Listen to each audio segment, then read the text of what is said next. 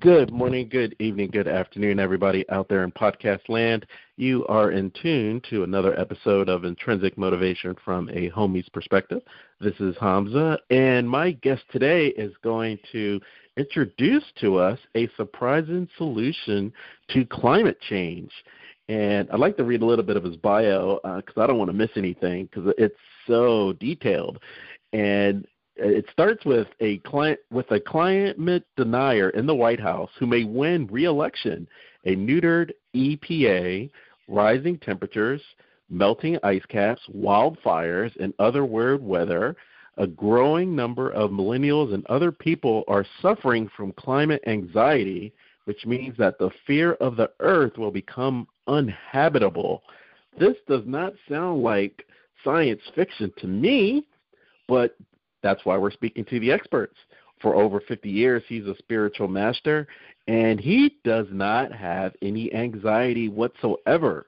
So let's see if we can get some of his secrets in this next 45 minutes or so. Without further ado, I'd like to welcome the author of the upcoming book, Conquer Your Mind and Deliver the World, empowering you to awaken your divine consciousness and create global happiness, Shankarshan Das. Welcome to the podcast. Well, it's a great pleasure to be here. Sure. Before we get started, could you get that whole title on the front of the book? It's going to be, the whole title will be there, the title and subtitle. It's the title and subtitle is what it is. Sure. Just kidding. Welcome to the podcast. Now we're going to have a big cover in the front, yeah. It took me back to the childhood colored by numbers with those big coloring books, So, hey. And I don't know if you do or not, but there's pastimes, there's groups of adults that like color and all these different things. So it's having a resurgence. Wow, that's interesting. But we're not here to talk about coloring. We're talking about surprising solutions to climate change. And before we get into that, you have a very interesting background. I like for you, first of all, we've never had a Shankarshan on our podcast before, and I believe that is through yoga? Is it your name derivative of yoga? Yeah, actually, it's the word Sankarshan is a name for the Supreme Person, the source of all existence. In Sanskrit, it means he who attracts everyone. And Das means his servant. So I'm the servant of he who attracts everyone. Wow. That's a lot of weight on your shoulders, if you will, or how do you I'm just a servant, approach so it's not so heavy because I'm just a servant. Okay. Perfect.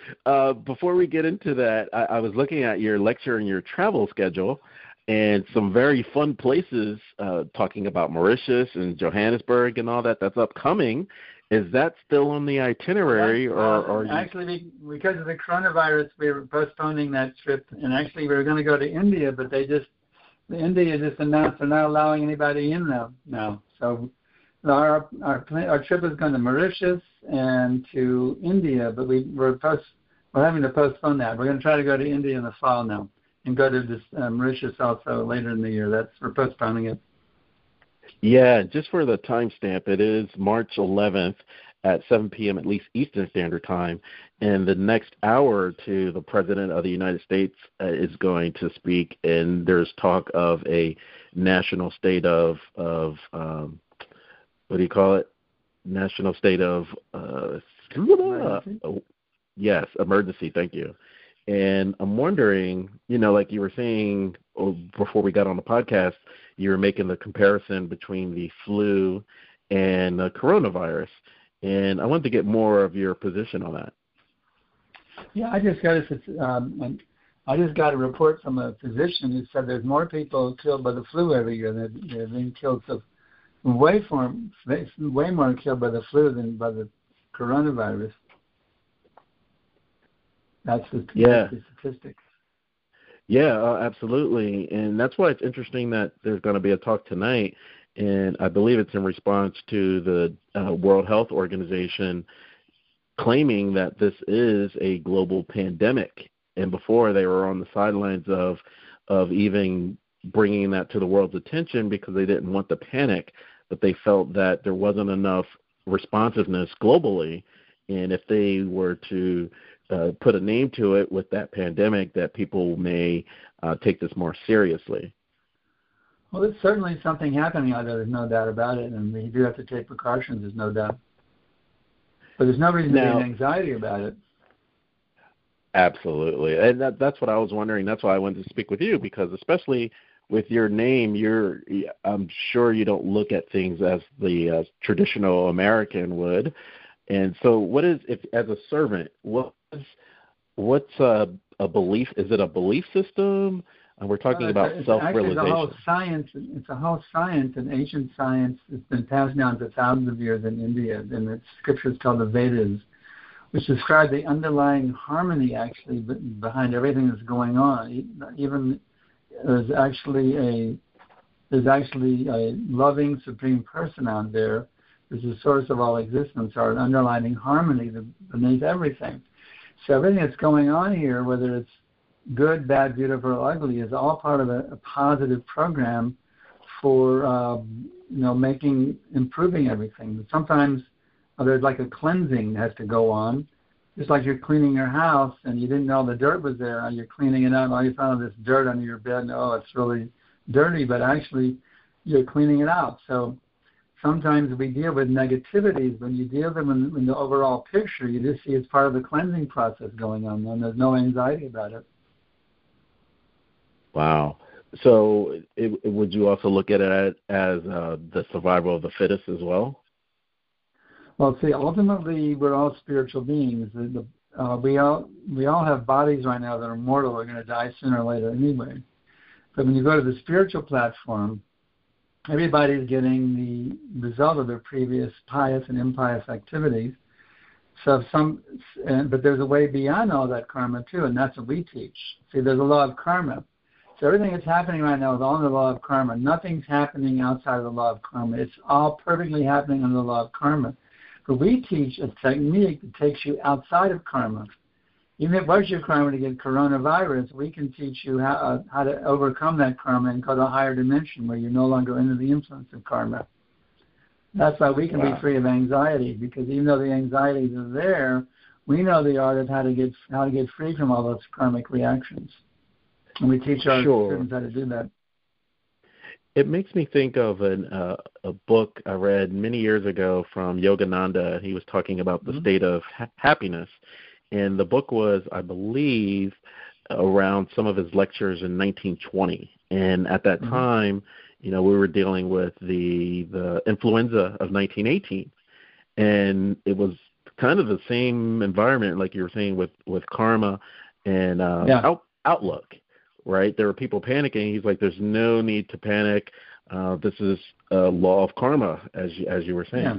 It's your karma to get it, you'll get it. And if it's not your karma, you won't get it. Of course, we take precautions, but even if it is your karma, there's a way to think, act, and speak in such a way that the influence of karma that goes away from you, so you can actually transcend karma too. And that's what we teach. Oh wow! How to transcend your karma. So even if it was your karma to get it, you can actually nullify that karma and not get it. That's also good. So are you saying that if you were to get it, that was part of your life path before you take any precautions? Sure. If somebody gets the coronavirus, that means there was some impious thing they did in the past. Now they're just getting getting reaction for it. Just like in physics, we were taught for every action there was an equal and opposite reaction. So that's true karmically as well. When you do pious activities, you get rewards. When you do impious activities, you get some kind of a punishment. But you can go beyond all those reactions by the higher consciousness of connecting with that supreme person, the source of all existence. That's called the yoga system. How to link with that divine source of all existence and harmonize with it. Or ultimately, it's him in person. It makes me think of, I did see some of the press release at 4 o'clock from the World Health Organization, and they said the only reason why they stated that this is a pandemic is to be proactive, and they said everyone else was being reactive, and they needed kind of that proverbial push to be proactive. And so when you're talking transcending karma, what have you, the person going through it may not know why they have the coronavirus. So how would you take precautions? If I were to come down with coronavirus, I would understand. I don't even know why, what I did that I got it. I know that I've gotten it. So the first principle that frees one from all anxiety about those things is to understand your actual identity is situated beyond your body. Okay, so the body is a vehicle, and the actual person is what in Sanskrit is called the Atma, and it's something that's called the soul here in Western theology. There's actually the spiritual being is actually seated within the heart of the body, just like you sit in your car in the driver's seat. So the heart is actually the driver's seat, and you, the living entity, sit there in that driver's seat. And if you think about it, as we've gone through life, every moment that body is changing. It's like a river. Just consider, for example, the Mississippi River. There's so many water molecules flowing down the Mississippi. What were they yesterday? Well, they were the Missouri or the Ohio River. We may call that Mississippi River water, but actually it's a mix of Ohio and Missouri. And then tomorrow it'll be in the Gulf of Mexico, and we'll call it Gulf of Mexico water. The same molecules have different identities according to where they're associated. So we identify this body as ourself because these chemicals are clustered around the Atma seated in the heart. But actually that body is constant. The chemicals that make up your body are constantly flowing in and out. At every moment, the old blood vessels are dying and new ones are taking their place. So what is my body today is a whole different set of chemicals than I had in the past. The body I had as a little kid, that's long gone, but I still remember experiences I had in that little kid's body because the Atma, the soul, the driver, I'm the same. So when you realize you're not really that body and it's just a vehicle you're using temporarily, then that frees you from a lot of anxiety. Nothing can wipe you out. You have a bulletproof coronavirus death Atma or soul. So when you realize your spiritual identity, then you immediately become free from all anxiety. Even somebody comes with a gun to shoot me, they can't shoot me. They may wipe out the body, but I'm just going to go on somewhere else. So I'll take off from this. If you recommend this car, I'll go to a different one and keep on with my activities. So we're all eternal beings, and the bodies are only temporary vehicles. So when you have that conviction and that realization, you actually feel and experience and taste your spiritual identity, and what happens on the bodily plane is just a piece of cake. Mm-hmm. It reminds me of my twin sister. Her husband's German, and so he always, when they first got married, and I was talking to him, he was saying that he's happy that he has this introduction to Hollywood movies, because in Germany they don't always have happy endings in their movies. And I think what you're saying is ultimately everything's going to be okay, which is kind of a Hollywood ending. Ultimately, see, the ultimate destination of every living entity is to go back to that spiritual existence where life is eternal, full of bliss and knowledge. That we're all originally from that place, that sometimes, because one is not forced to stay there, you have a free will. If you want to check out another scene where you can think that you're the center of existence, you can do that. And that's the material existence. I think I'm the center. You think you're the center. Everyone thinks they're the center. Even the dog thinks he's the center. Ruff, ruff, ruff. What are you doing on my street, you see? We all have a tendency to think I'm the center of existence. This material existence is a facility, a playground where we can think that I'm the center of existence. But when you realize that I'm not really the center, there's a supreme person out there. Some call him Krishna, some call him Jehovah, some call him Allah, some refer to the name of Christ. There's not a sectarian thing. But there's a universal science of the soul, a science of the spirit, and there's actually a supreme person out there who has unlimited names, and that supreme person has his abode where everyone's serving him in eternally youthful bodies and never get sick, never get old, never have to worry about coronavirus. But if one has a desire to, instead of acknowledging that supreme, to think that oneself is the supreme, then you'll allow the world where you can think you're the supreme until you get tired of playing that game, and you want to go back to acknowledging the actual supreme instead of thinking yourself is supreme. So that's in a nutshell the whole science that I teach, the science of devotion. I love it. And when you're talking about when you're talking karma, could you make the premise that we didn't get it right 100 years ago and we wanted the free will to experience it and overcome it and transcend it this time? See, all these we're getting the slaps of material nature to remind us that this is not really our home. This is I want to always be. I never want to be in anxiety. I don't want to even get old, but to speak of getting sick or dying, I don't want to experience those things. So that actual feeling in nature we have not to want to get sick, not want to get old, not to die, that's our actual nature. And it's actually, we actually have an identity which matches that desire we have within. So that's what I teach. I teach my students how to awaken that divine consciousness within. So even within this present body, you can feel your eternal identity beyond your body and not be disturbed by whatever happens to your body. Even death will be a piece of cake. Well, you want to go to a different room now. Switch to a different car. Give up my all beat up, car and get a Rolls now. It's to switch bodies. But the ultimate thing is you awaken a spiritual body which never gets sick and never gets old, never dies. That's the ultimate conclusion. And this is the science of Bhakti Yoga, the yoga of devotion. Other yogas lead to this, but this is called the highest of all yoga systems in the ancient Vedic wisdom. In the Bhagavad Gita, Krishna says, Yogi, I'll give you a little Sanskrit. Yoginam api sarvesham mangatina taratmana shridharam jate yoman samayukta tame mataha. Of all the yogis, who worships me in devotion is the highest of all. So when you come to that yoga of linking with that Supreme Person in devotion, then you actually become totally free of anxiety. And that's what I've been doing for the last 50 years. I've been practicing that path of Bhakti Yoga for 50 years now. It's an incredible consciousness to be in 24/7. Sure. Consciousness to be in. I'm sure. Now, before you got into it. Huh?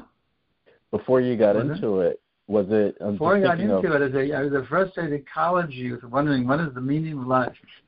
Mm-hmm.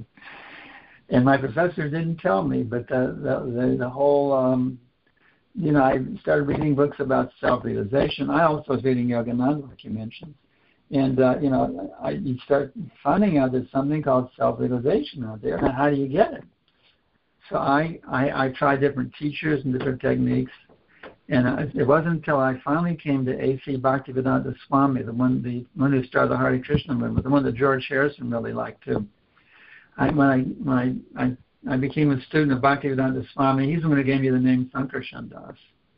When I became his student back in 1971, we're talking 49 years ago, the lights really turned on when I followed his instructions on how to turn on the self within. It's just, wow, incredible thing happened to me, and it's been going on incredibly ever since. For 49 years now. Absolutely. That's a great story. And I'm thinking of... Like George Harrison put that on his song, My Sweet Lord, the Hare Krishna, Krishna Krishna, Hare Hare, Hare Rama, Rama Rama, Hare Hare. That mantra is called the king of all mantras. And if you chant it every day, get up and meditate on it in the morning, you'll take off into other dimensions of consciousness. You actually feel you're flying into other dimensions of consciousness. It's amazing. Oh, wow. When you're flying in the other dimensions, is there a desire to stay in those other dimensions? What brings you back here? Actually, by this process, even you can be in the world and not of the world both at the same time. You can stay in that higher dimension while at the same time you connect with this dimension out of love and kindness to help bring the person in this dimension to that dimension. So I'm fully connected with the material world. That's why I'm on your show today. Absolutely. I'm fully connected. I'm fully connected.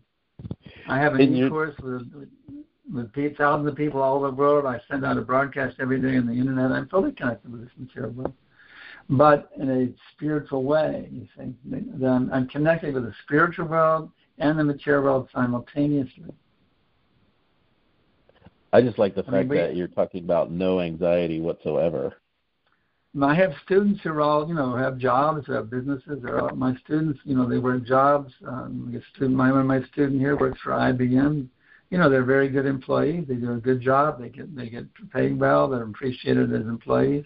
But I teach them how to do it in a transcendental consciousness called Krishna consciousness. And I have disciples all over the world who are working jobs, running businesses.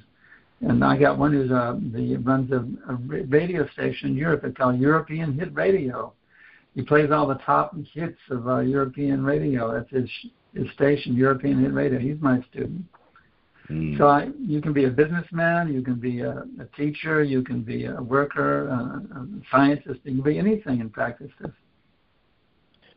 What would you say, because it sounds like you are the embodiment of, quote-unquote, staying the course. And there were a lot of people in that time, as you were saying, the late 60s, early 70s, that seemed like the age of enlightenment.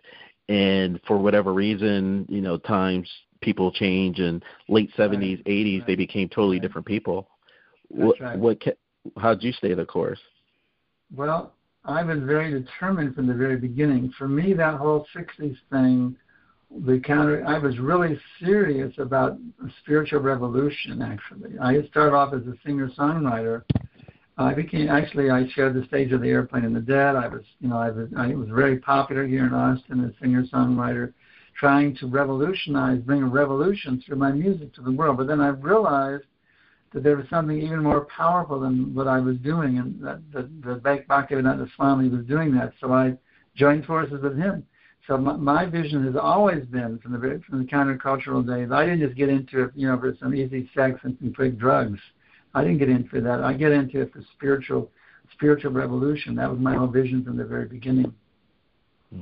So that spiritual that desire to perfect my own self, make a spiritual revolution within my own heart, and make a spiritual revolution on this planet to completely turn world history right side up. It's carrying me through these many decades, and it's kept me going. At the age of 72, I'm as enthusiastic as I was when I was 23. I love it. And in that time, in the late 60s, 70s, we were dealing collectively with a war, and there were a lot of other things going on with just transition socially. They tried to draft me. They wanted to send me to Vietnam. And as a student, you got out, or how'd you get out of it? Well, I first of all went to the Oakland Induction Center, and I said I was psychologically unfit, and I went into the psychiatrist, and I pounded my fist on his desk and yelled at the top of my lungs, "Fuck the Army, fuck the Army, fuck the Army." And that got me after 6 months. But then they sent me back, and this time I knew, boy. So I was just praying. I had a mantra. It was called, "Dear God, please don't let me go into the Army." My head were buried in prayer, and they sent me to a civilian psychologist who had actually been in Vietnam treating the boys who were suffering horrible psychological problems from fighting there in Vietnam. So I went in, I sat down with him, he looked me straight in the face, he said, "You're sane, aren't you?" And I said, "Yes, I am, but I just don't want to kill." And then what he said? He said, "I'll see what I can do to help you. I'll see what I can do to help you." He gave me a 4F deferment. He actually helped me out. He lied to save me. He was working for the Army, but he lied to save me because he saw my sincere desire and he helped me out. So it was God's grace. I got this sincere person who got me the 4F deferment, which is pure gold in those days. 4F deferment, that's pure gold. I got a 4F deferment, permanently unfit for military service. That psychologist really helped me out. He really did. Yeah. He saw my sincerity, and he helped me out. He lied for me. He was working for the government, but he lied for me and got me out of going to Vietnam.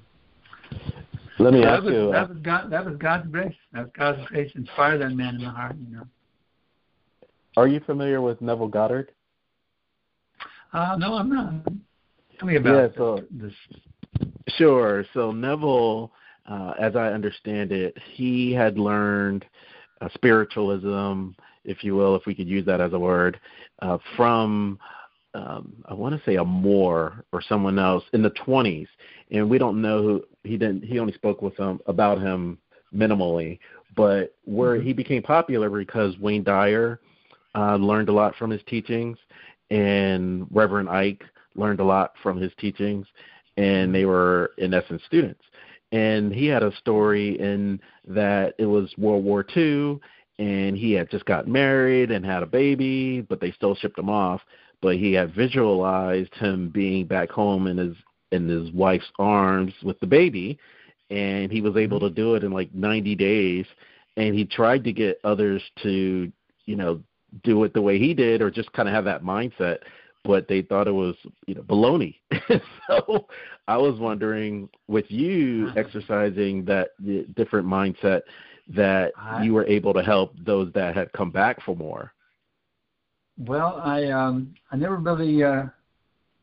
No one ever approached me. I didn't. I don't know if any war vets. I had my music there, which people really grooved on my music, and that there may have been some war vets who heard my music, who liked my music, and certainly I have been teaching the Bhakti Yoga science since 1971. I may have helped a few veterans with that. I'm not sure along the way. Maybe I must have helped some along the way with the science of self-realization that I teach. I'm sure some of them must have been helped. And at that time, someone may have done maybe one or two tours, versus today there are multiple tours.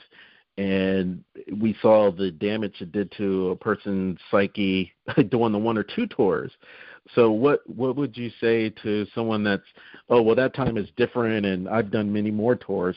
How could you get them to active? Let me explain. In the Vedic culture, see, right now we're fighting wars that are not really, our wars are not really proper wars. They're based on economics, different factors. The whole motive, in the Vedic culture, war was only if an aggressor attacked you, then you would defend. And the warrior class there was a certain class of men. It's not that people there was four classes of men in the Vedic culture. The teachers, they were called Brahmins. You had the Kshatriyas, they were political rulers and soldiers. That was their nature. And then you have merchants and farmers, and you have the worker class. So they would never take a worker class person and put him in the war field, or a mercantile class person or a businessman. In the Vedic culture, there's a certain caliber of people who are inclined to that, and they would be engaged in that way. You wouldn't draft people out of a job at Walmart to go out and shoot. You see, the Vedic culture would actually recognize certain caliber, certain mentality of people who had that nature and train them. But they were called Kshatriyas, which means one who protects from harm. They were not aggressors. But they were there, if aggressors attack, they would protect the citizens from the exploitation of the aggressors. Okay.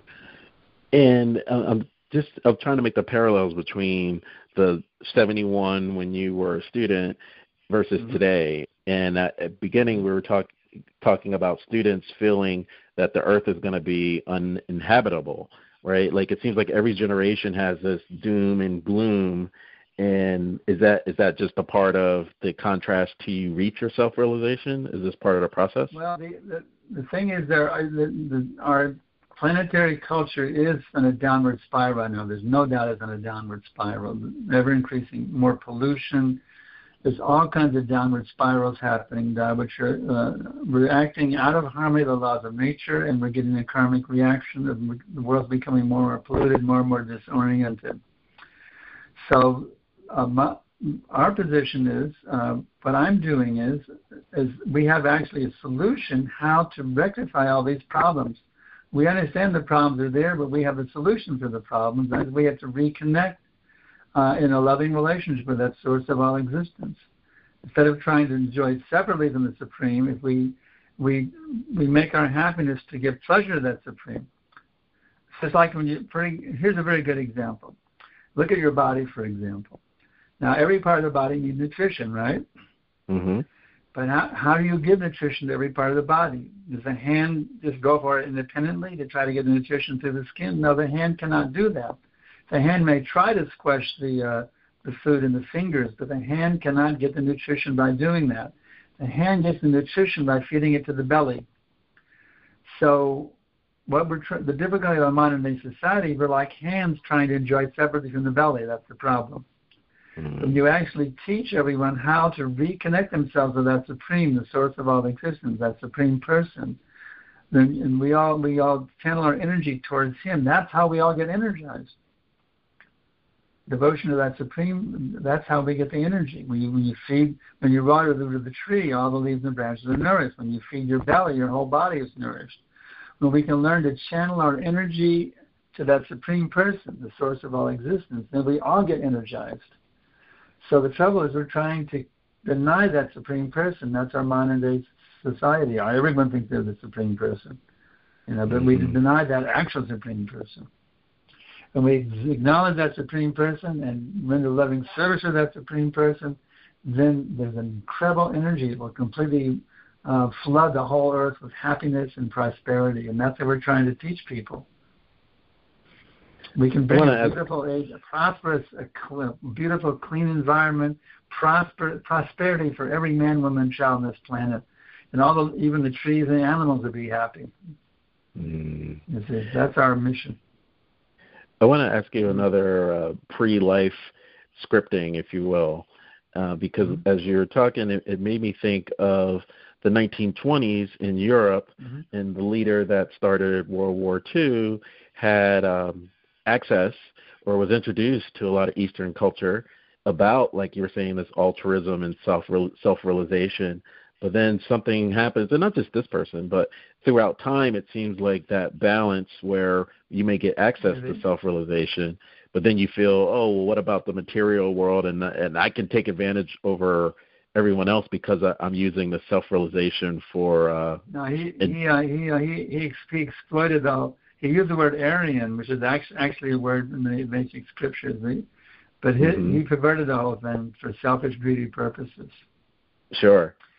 This is why a bona fide spiritual master. You see that in the Vedic culture, you have the political leaders, but they actually subordinate themselves to spiritual teachers. They don't take the leading role in the society. They act as servants of the spiritual teachers who have a pure mood of devotion, who aren't trying to exploit anyone. A political leader if he gets off the track, may become very exploitative, like Hitler did, you see. But if he had actually followed the truth, he talked about Aryan culture, but he didn't accept he didn't accept a spiritual master to guide him how to lead his country properly in a way which is in harmony with the higher principles. He completely perverted the whole thing. Now, of course, we're looking back. I want to ask you, just looking back, right, since we're not there, and looking at his whole life, could you say, well, there was a fear based of being poor and destitute like he was when his mom died, and I'm like, hey, this is my one shot to get my self-realization as I see it, and that's how you get swayed off the path, that selfishness? Well, I'm not an expert on Hitler's biography, but his motive was political. His motive was not self-realization. It was political motive. He wanted power. That's what he was after. Power and wealth. Sure. He wasn't looking for self-realization. Sure. And I'm asking, I don't want to just stick on him. I'm just thinking of the battle, if you will, between, what was his name, Westinghouse versus, what was the other guy? J.P. Morgan. J.P. Morgan had Thomas Edison, and Westinghouse had Nikola Tesla. And Nikola Tesla, it sounds like a lot of what he was doing was for self-realization, for the better good of all, but it didn't have any financial gains to it. So it seems like a universal conflict that we'll always have of the betterment for all versus the betterment for the few. Yeah, so the trouble is we're still overwhelmed by greed. We don't understand. There's a very nice peace formula given in the ancient Vedic wisdom. Actually, I put this in my song, the peace formula, one that Barack Obama really loved the song. But in Sanskrit it goes like this: Bhoktadam jagatapasam sarvaloka maheshwaram suhridam sarvabhuttanam yatvalam shantam richati. One who knows the supreme enjoyer, supreme owner, and best friend of all living entities, he alone can enjoy peace. So that supreme person is the source of all existence. He's the actual owner of everything. We might think, I own this, I own that, but it's in our hands today and goes away tomorrow. We can't claim ownership of anything. That supreme person, he's the true owner of everything. Everything is for his pleasure, and he's the best friend of everyone. As soon as I try to claim ownership or proprietorship, this is mine. It's like little kids, fighting over a toy, right? It's the same principle going on in our world leaders. Like the same thing of two little kids fighting over a toy. It's the same mentality in our modern day political leaders. They don't understand that supreme person is the actual owner of everything, and everything should be for his pleasure. Now, this nationalism is a false proprietorship. There's actually one. We're actually one community, but we blighted into all these nations and we claim proprietorship. You can't come on my land. This is our border here. It's actually all God's property, but they're making border lines. It's like when I was a little boy, my brother and I, Bob, we shared the bedroom, but we made a line down the road: my territory and your territory. You're not allowed in my territory. Can you imagine two little boys sharing a room? It's just like the nations. We're doing the same stupid thing. We're making all these borderlines. Actually, the whole thing is God's country, and we're all God's children. But people don't acknowledge that. They want to claim out, this is mine. You see. But we understand, Nirmama, nothing is mine. Everything is the property of that supreme person. Everything is for his pleasure. Let's work together as a loving family to please him and to make all of our brothers and sisters happy all over the whole world. That's how we'll have peace.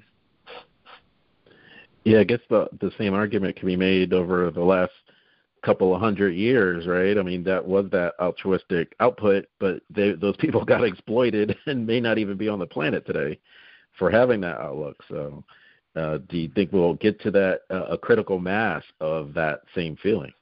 Yeah. The self-centered proprietorship doesn't do you a damn bit of good at the time of death.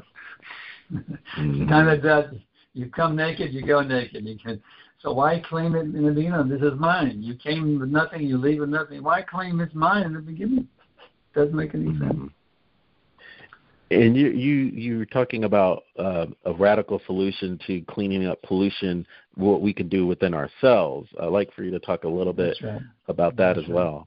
This external pollution we have right now is simply a manifestation of the internal pollution. Because we're all have this lording it over, I'm the center of the universe mentality. It's a polluted mentality. It shows up in the form of air pollution, water pollution, all kinds of horrible things going on around us. And we actually acknowledge that supreme person, we're all part and parcel of him, we're his children, his servants. We purify our consciousness.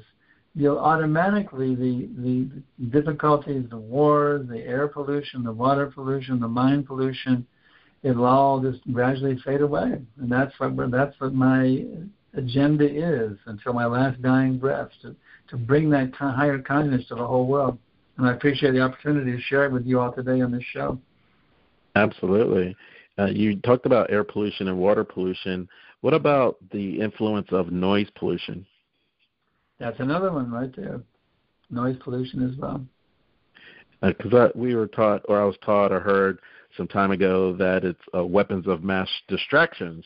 And with that distractions is a lot of noise that's fighting for your attention, and you can't really settle down and not be anxious if you're surrounded by constant noise all the time. We teach transcendental sound vibration. The holy name of God, whether you chant Allah, Jehovah, or Krishna, it doesn't matter which tradition you follow, but if you will chant the holy name of God according to your own tradition, or if you don't have one, you can do this one: Hare Krishna, Krishna Krishna, Hare Hare, Hare Rama, Rama Rama, Hare Hare. By vibrating the holy name of God, which is a transcendental sound vibration, it purifies the consciousness. It frees you from the false sense of ownership, from the false sense of misidentifying with the body, which gets sick, gets old, and dies. It actually brings you back to your realization of your eternal identity, which is eternal, full of bliss and knowledge. So we recommend that the noise pollution should be counteracted by the transcendental sound vibration. You can do it individually in your own bedroom. We even get together and sing and dance with it. We go out in the streets with our drums and cymbals and sing so everybody can hear.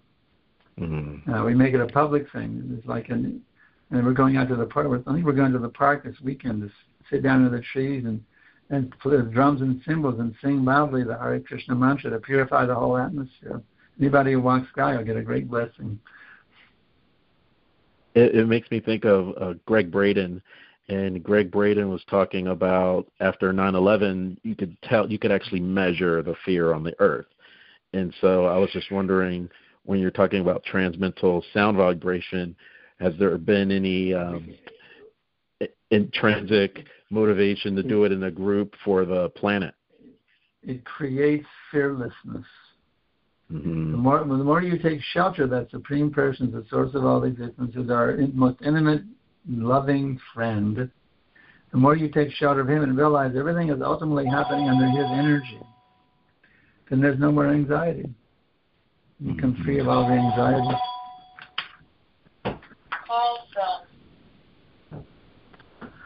So we encourage everyone to reconnect with that Supreme Person in a loving relationship, and that brings fearlessness.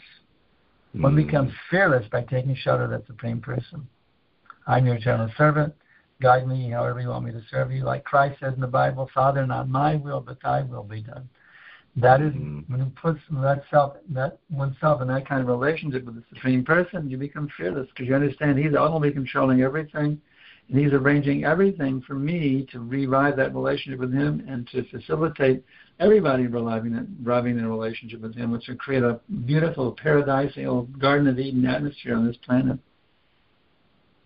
No, it's very helpful. It made me think of the what do you call it? The how the alternates, like the contrast, right? We have one president, and then we have another president, and they seem like severely. I mean, there's such a contrast between the two.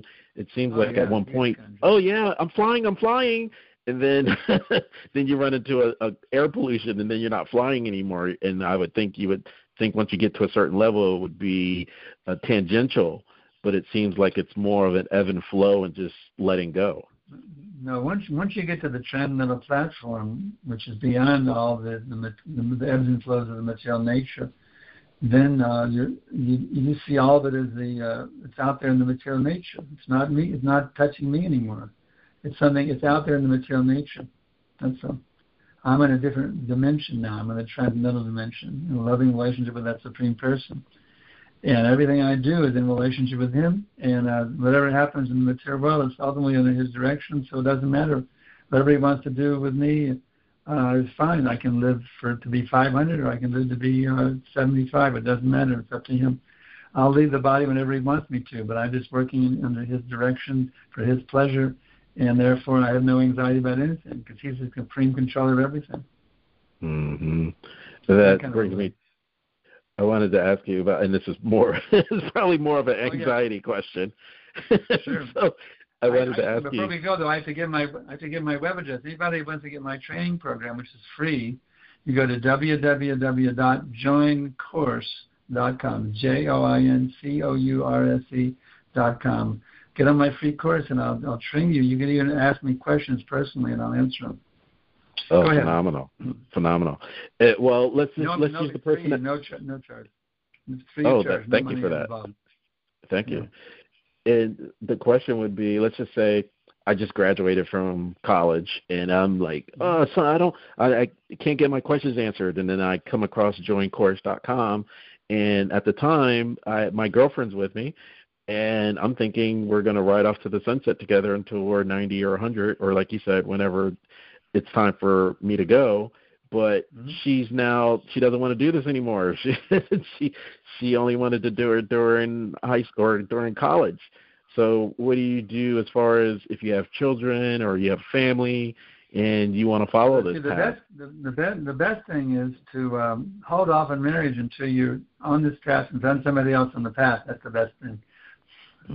That's what I did. You see, I didn't get married until I've been practicing this for 14 years, and I was really fixed in it. And I married somebody else who's already fixed in it. We've been great partners for 35 years because we're both doing the same thing. We're both helping each other to achieve this, we call it Krishna consciousness. We're helping each other. She helps my Krishna consciousness, and I help hers. That's our relationship. It's beautiful. That's the best thing. So, but if you're already married, then just you try to get your spouse to go along with you. That's the best you can do. Sure. Have her check out my e-course. Maybe I'll convince her. Well, that kind of goes back to another material question, in that today it just seems, let's say 1971, your other counterpart or other potential partner maybe lived in a small town. So, if you didn't date Jenny, you dated Mary. There was only like a small handful. But now in 2020, everyone's like, well, what else is out there? Something else out there is better. So let's say you got on the course and met who you thought would be your wife, but you're like, I'm going to wait. And if this one's great, that means I'm going to find someone even better. In our culture, divorce is taboo. It's a lifetime commitment. Marriage is a lifetime commitment. It's a taboo. We don't. That's why one takes very careful, makes a very careful decision if we're getting married, because we don't. Divorce is not part of our culture. It's actually not a very good thing for the children. It's just a very disruptive thing. So the best thing is to take time and trouble and be in the proper mood of loving devotion of the Supreme, find a past spouse in the same mentality. That's the ideal thing. Do you think everything that comes around goes around? Do you think this ride where we had to see the contrast of, oh yeah, I can get a divorce through a drive-through, and didn't see the ramifications of the family, you think it'll go back to how it was before, where it was frowned upon? Well, I think we're going to, I envision that we're going to come back to the more tradition, because what we're teaching here is actually going to solve all the world's problems. People can understand it now, but as our teachings become more understood and accepted, we'll go back to a more traditional lifestyle on this planet, where people are much more happy. That's what's going to. I think that's going to be the result. Is what I'm teaching is more and more accepted throughout the world. And I have others in our movement are also teaching the same thing all over the world. When this gradually becomes more accepted, you can see a more traditional lifestyle coming back to this planet. It makes everybody much more happy in this so-called modern, spouse jumping every other week mentality. Mm-hmm. And if there's a collective consciousness that does get raised, do you think that would be the transcendence beyond third dimension, or third dimension will just be collectively on a higher vibration? This is the fifth dimension. Mm-hmm. What we're teaching is the fifth dimension, how to enter the fifth dimension. Aha, gotcha. And is that one? I know we've interviewed some other people that were talking about timelines.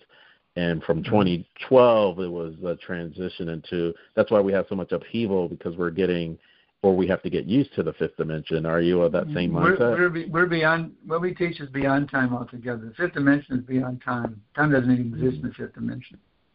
Okay. We're going beyond time altogether. Very interesting. Timelessness. Well, I guess that would make sense if knowledge is infinite, right? Experiences would be infinite as well. Yeah. Every living entity has an eternal existence. Right now, he's misidentifying with his temporary body, and that's the cause of all of his anxiety. All anxiety is due to misidentification with the material body. When you re-identify with your eternal spiritual nature, you become free of anxiety. It's a simple thing. The deathless, eternally youthful self, who you actually are, is totally free from anxiety. So as soon as you start re-identifying with who you really are and stop misidentifying with what you're not, you become anxiety-free. And that's what we teach. Wow. And the consistence for over 50 years speaks volumes. So, again, please let people know how they could get the Conquer Your Mind and Deliver the World, empowering you to awaken your divine consciousness. It'll be available. It's a work in process. But if they sign up at joincourse.com, they'll be announced as soon as it's available. Joincourse.com. You'll find, as soon as it's available, you'll immediately be informed. JOINCOURSE.com, joincourse.com. It's a free sign up, and there's never any fees. I don't ever try to get any money out of you. I'm just trying to serve it. So people donate, and that's how I survive. They appreciate what I'm doing, and they give loving donations. But no, we don't ever charge any money. Okay. I just live by donations because people appreciate I'm giving a free service. Hey, you're doing a good thing. Let me give you some help. People donate. It's tax deductible, and we're recognized by the IRS. So people give donations out of there because they appreciate our loving kindness. They give loving kindness in return, but there's no charges at all. Mm-hmm. Well, you heard it here, folks. So you have just been in tune to another episode of Intrinsic Motivation from a Homie's Perspective. This is Hamza and Shankarshan. It's been a pleasure speaking with you this last hour. It's an absolute delight to be with you all. One of the best times I've ever had in my whole life is being with you here today. Well, thank you, sir. Let's stay in touch, and I'm sure we'll cross paths. Yeah, I'll be happy to be on again. Then when you're ready, just let me know. And if you check out my free course. If you have any questions, you can ask me. I'll train you on how to perfect your consciousness beyond all the anxieties of material existence. Absolutely. I'll sign up as soon as we signed off. So have a good evening. God bless you. Bye-bye. Bye-bye.